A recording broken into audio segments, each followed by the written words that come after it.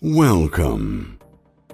This is the Public Relations Review podcast, a program to discuss the many facets of public relations with seasoned professionals, educators, authors, and others. Now, here is your host, Peter Woolfolk. Welcome to the Public Relations Review podcast and to our listeners all across America and around the world. Now, here's a question for you. What is thought leadership? Well, one answer is thought leadership is the expression of ideas that demonstrate you have expertise in a particular field, area, or topic. However, many executives and business leaders strive to become a thought leader in their respective fields. Now, understand that it takes dedication, patience, strategy, and education. My guest today will amplify what it takes to become a thought leader. Joining me today from New York City is Don Bates, APR and fellow APR. He is the principal of the Bates Company, where he specializes in public relations and business writing. In addition, he is also a consultant, trainer, and a retired adjunct professor. So, Don, welcome to the podcast. Well, thank you, Peter. I'm glad to join you. Look, so from your experience and your perspective, just what does it take to become a thought leader? It's always a very good question.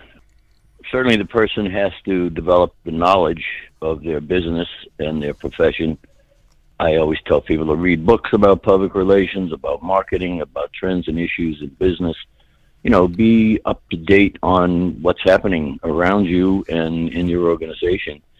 And then be able to present it, articulate it, so that the people around you are inspired to do better work, and for you to help as a thought leader to lead the troops in the right direction, not necessarily arrogantly, with some humility, but somebody who cares about their job as something more than getting a paycheck and being there 40 hours a week. Somebody that has some intellectual interest in the company's goals, success, the success of its top people, the success of the people around them. It's not rocket science, but it's a kind of interesting thing that there aren't a ton of people who fit that model. They're usually people that have spent time in the trenches, who have been thoughtful about what they are, who've been mentored. I had tremendous mentors over the year who basically said, this is a problem, you need to know more about this, go to. And I've always found that doing research, talking to people like you, other senior leaders, other thought leaders, you glean all these qualities, and then you got to embrace them and use them in your daily practice. Mm-hmm. And I think one of the other ways that one identifies is that they're sought out. They, being thought leaders, are sought out simply because they have the qualities that you speak about. And people have begun to respect them for not only who they are, but what they know and how they go about explaining this to other people. Yeah, a big thing is to be a trusted leader, as it were. To be, first of all, to show up as credible, concerned, thoughtful, and then people will begin to identify you as a person who's trusted, that they can talk to, they can talk with, they can ask questions of, and not feel threatened, feel like this person's interests are not just about their own, but mine, so to speak, the person that's talking to you. So you have to be a mentor in the people you work with and around you. And by doing that kind of stuff, you gain the credibility. It's not something you say, I'll check these boxes and I'll be credible. I think you show up as knowledgeable, articulate, concerned, and interested in doing something larger than just advancing your own interests. And we can add well-respected as well. Absolutely. I've always been proud that that's how I showed up in the business, in the profession, in whatever I've ever done. And I felt one day Bob Dylan Schneider, who's a thought leader, obviously, of some note, I had lunch with him one day, and he said, Don, you know how nice your reputation is? And I'm not a guy that is concerned with my reputation in the sense of, wearing it as a badge on my chest. But I was so kind of thrilled to hear it, and I said, really? He said, yeah, people really respect you. And I said, well, they don't say it. He says, they're not going to say it. If you're good and you show up, they're gonna want to talk to you. They're going to want to involve you in what they're doing. They're going to want you to be a leader in all kinds of ways, whether it's issues, whether it's the practice, whether it's an activity. And I walked out of that meeting, and I was feeling very proud. And then about an hour later, I said, but that's all irrelevant. I've got to keep going the way I was going. You know, yes, he complimented me. Yes, I compliment people. But the bottom line is, how did you act an hour later or a day later? Mm-hmm. Well, some of the other things I've noticed when they're talking about becoming a thought leader, and maybe you're talking about that too, as well as to avoid talking about yourself too much and to regularly produce some kind of content. And you mentioned that in terms of speaking engagements, maybe articles in the newspaper, those sort of things where you'll continue giving advice and guidance to people who respect you. You've got to give back. You've got to try to create more knowledge. You've got to clarify the knowledge. I make it a point to probably publish 2 to 4 articles a year, little essays, commentaries. I also blog. I also try to be respectful. I do things with PRSA off and on. I'll comment if someone's, could be a new person in the business or someone's been around for years. And I just try to give them an idea or some things that they can do that are going to help them right now and not pontificate. And I think you're absolutely right. The more you talk about yourself, that's time wasted in talking about the other people. Mm-hmm. And that's a big thing, is to engage other people, to say, what do you think? I was taught way back by a guy who was a social worker. I go to meetings, and I always make it a point, whether I'm running the meeting or whether I'm just a participant, to make sure that everybody there, even if there's 20 people, says something or has an opportunity. Most people are kind of shy. They leave it to the people that are the most assertive, which is fine. But I always turn around and say, hey, Bill, you didn't say it. Anybody else have anything? Bill, John, Peter, Mary. And people will throw in, even if they say, no, not today, I don't have anything to talk about. But it's amazing how many people say, thank you for asking me. Mm-hmm. I would like to, and the next thing you know, they participate. They turn around and they have more respect for you. You're back to, you've just led a meeting, in the sense of thought leadership. You've just led a meeting by getting everybody to say something, mm-hmm. and not leaving it up to Don and Peter and 3 or 4 people that are always kind of on top of things. It's interesting because in reading an article, there are a lot of qualities that they think thought leaders should have, courage, awareness of industry trends, interpersonal skills and communication skills, public speaking skills, critical thinking skills. Those sort of things are included, I guess, in the overall assessment of one that is viewed as a thought leader. Well, one of the things I'm big on, and I wrote an article not long ago in CompPro, is about getting to know people's names, getting to get to a meeting early, mm-hmm. before people assemble. Hi, I'm Don Bates, or hi, oh, hey, Peter, how you doing? And spend a little time connecting with the people. Get to talk to them by name. A name is your identity. How many people don't? They don't even know some of their staff. I was in a restaurant the other day, and I said to a bartender, I said, who's the guy, who's the chef, what's his name? And this guy's worked there for 4 or 5 years. He said, honest to God, I don't know.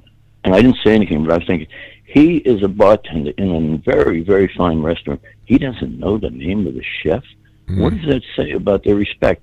Fast forward, I heard that the bartender was fired because he got into a argument with the chef, and it all came out that he was considered ineffectual. The bartender didn't care about the people there. Gone. Mm-hmm. So knowing the people, talking to the people, I used to tell my sales team, go to a meeting a half hour, an hour before it starts. And they'd say, why? I'd say, that's the only time you're going to have a chance to have quality time, in effect, with the people you want to talk to in terms of whatever the business was at that time. And they would begrudge it, but then they'd come back and they'd say, oh, I met this one, I met this one. You show up when the meeting starts, how much time do you have to talk to anybody except the business at hand?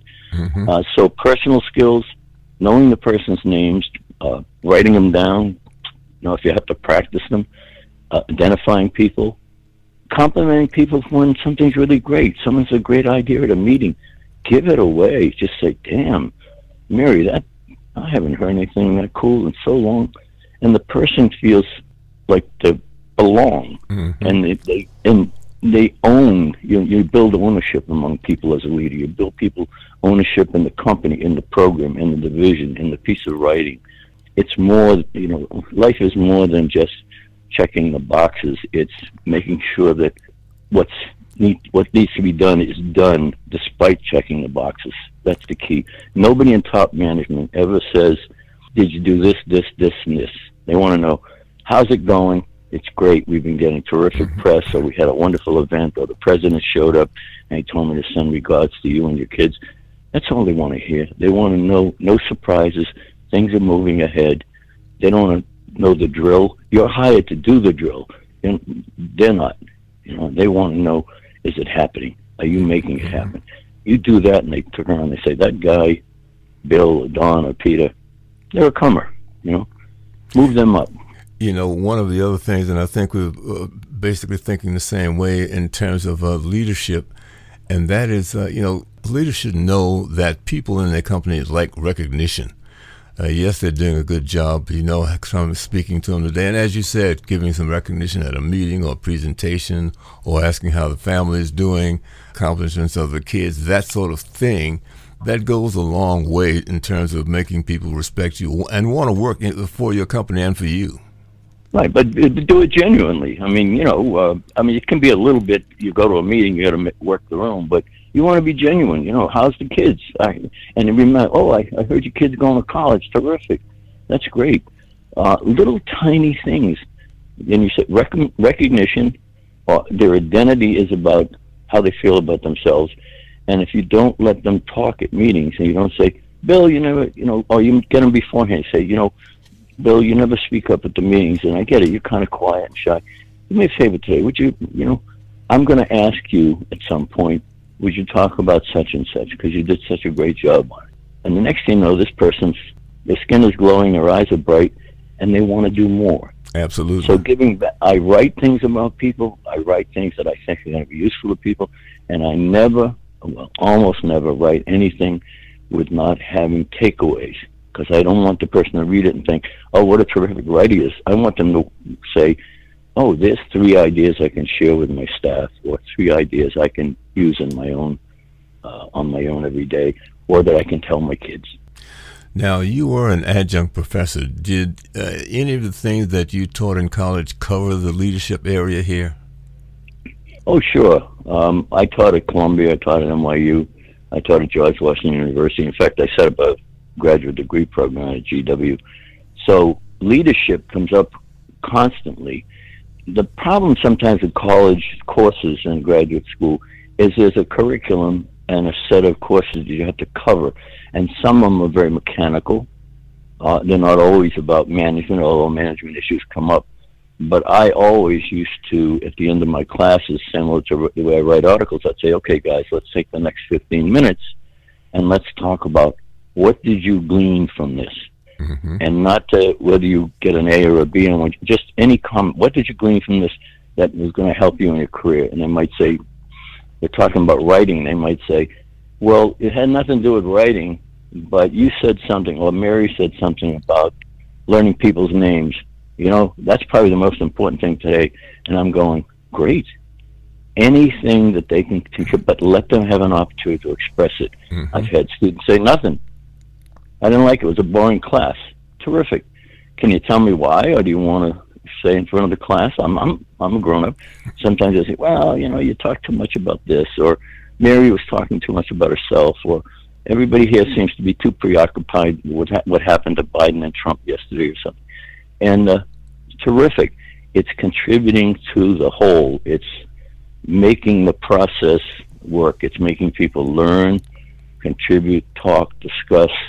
To hell with the fact that I went over what's a good news release. Mm-hmm. They get that. They'll get it. What they need to know is the what am I dealing with? What do I need to do? What are my goals? What does management want? How do I enable that in such a way that I move the company forward, or the nonprofit forward, or the government agency forward? And you can just feel good at the end of the day, even if no one pats you on the back.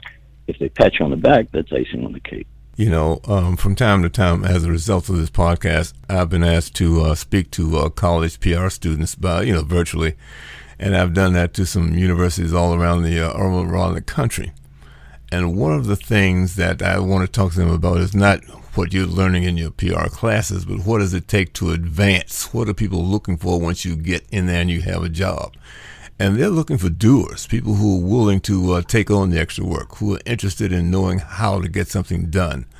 Let's call it the office politics. How does that work? Is there any benefit to that? Who do I need to know? What do they need to know about me? Those kinds of things that help them, rather than doing, yes, we want you to do the job that you're assigned, but the office politics are some things that aren't assigned, but they're built in, and you should know what they are and how do you navigate these successfully. Right. Well, you should be, certainly in the public relations field, you should think and act like a professional. Mm-hmm. You should look at your job every day as not just Don Bates doing his thing, but Don Bates doing what he's responsible for, and in such a way that not only does it get done by me, but enables other people to do it as well. So just being aware, as you say, of who's in the office, what they're concerned with, listening to who they are, and finding out, because sometimes there are people that just don't connect with you in the beginning. They don't. You may be a threat. They may feel you're too powerful or you're not powerful enough. But to get to know them, so you say, hey, you want to go out for a cup of coffee or go out to lunch? Not to talk business, just to chat. And the next thing you know, you got a friend. And friends want to help each other. Mm-hmm. Even if it's a reluctant friend, they want to help you. So getting to know the people, getting to know the turf, but in particular, knowing the goals. And if you don't know them clearly enough, talk to the people that are in charge. Find out what other, it's easy to say, oh, I write a news release. Okay, fine. But how many people stop and think, what are our goals for the company? And is there some way I can get that into the news release? Mm-hmm. Even though the news release is about a can of sunscreen, one of the goals is to become big in pharmaceuticals, and so in there you could say sunscreen, and then you could put it there. Maybe they find a paragraph or something from the annual report or somewhere where you say, we're number 3 in the production of sunscreens, or we've been awarded this or that. Little tiny things that continually add to the perception of the company's success and forward its goals. It's something to walk in every day and say, I got a big job here. I can help move this company forward. Mm-hmm. And that's a terrific thing to want, as opposed to going and say, oh God, I'm going to write another news release. Right? Well, there's no question about it. You always want to find a way to make it have more horsepower, I guess is the best way to put it. So, than just cranking out a news release. But, one of the other things that you talked about, there's some other benefits when, thought leadership, because actually thought leadership benefits the organization you work for. And maybe Absolutely. Some people don't necessarily recognize that, and they don't necessarily become a thought leader to do that, but it happens anyway because of the respect that your company gets as a result of the way you have handled yourself. And no business that I know of, no nonprofit that I know of, no government agency I know of, can move forward successfully if they don't have people who are thinking ahead, thinking about what needs to be done in the larger sense, as opposed to what the report said or the plan said, moving with the moment. You just can't get there without thinking. And the thinking is, can be loosey-goosey, but you got to keep your eye on the ball and keep saying, well, how can I do it better? How can I make this move? How can I achieve this particular goal? Or how can I add something in the speech? Or how come at the activity, what can I do to make sure that everybody gets a chance to talk? Or how do I get the CEO to appreciate something being done by somebody somewhere in the company that you think is someone who's a star? And doing these things, again, not just walking in and saying, hey, by the way, this is the woman out in California. She's terrific. You should know about it. There are other ways. You walk, you talk. By the way, I just had a conversation with this woman out in California, Lydia, and oh yeah, I say she is really, she's extremely interested in doing her job well. That's all you have to say. Plant a seed, so a tree will grow. plant a seed so that people will feel like, I'm going to get better and the company's going to recognize me. And if they don't, if you do your job and you do it well, I used to have people, I had a PR firm for years. I used to say to people when they first came, if you ever want to leave, let me know. I will give you as much time as you can to prepare for that. As I don't want to have you suddenly walk out on a Friday night for whatever reason, money or your relationships breaking down. I want to help you, but I want you to do it in such a way it helps me. Mm-hmm. That's what people on top want to know, that I'm being helped. They want to know that the ball's being kicked down the field. All the minutiae is fine. That's for the people in the trenches or for you as a manager or a boss. But the top dogs, I never heard one sit there and say how many news editions you write. They just want to know. That story we got in the Wall Street Journal, I wish it had said more of this or that. Put that in your head. Next time you do something, an interview with the Wall Street Journal, make sure you get that handled. And you don't have to brag. You don't have to brag about your success. You really don't. It shows up. Well, Don, you've actually provided us with a great insight in terms of being a thought leader or wanting to be a thought leader and what you need to get there. Are there any closing remarks that you think that we might benefit from before we call it a day?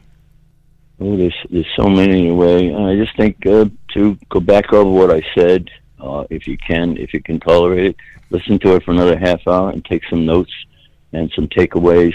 And I think the most important thing, it's kind of, I don't mean this in some politically correct way, but it's up to you. Take the reins quietly with some humility. Show your stuff. Work on behalf of the organization. Do things for others. Do things for the organization. Do things for top management. You'll be recognized. And if you're not, and you move on to someplace else, you'll have had all that experience that you can take with you. Well, Don, thank you so very, very much for being our guest today on the Public Relations Review. And if you've enjoyed the Public Relations Review podcast today with Don Bates, please, drop us a note. We'd like to hear from you. We'd also like for you to share this information with your colleagues and friends, and also join us for the next edition of the Public Relations Review podcast. Thank you. This podcast is produced by Communication Strategies, an award-winning public relations and public affairs firm headquartered in Nashville, Tennessee. Thank you for joining us.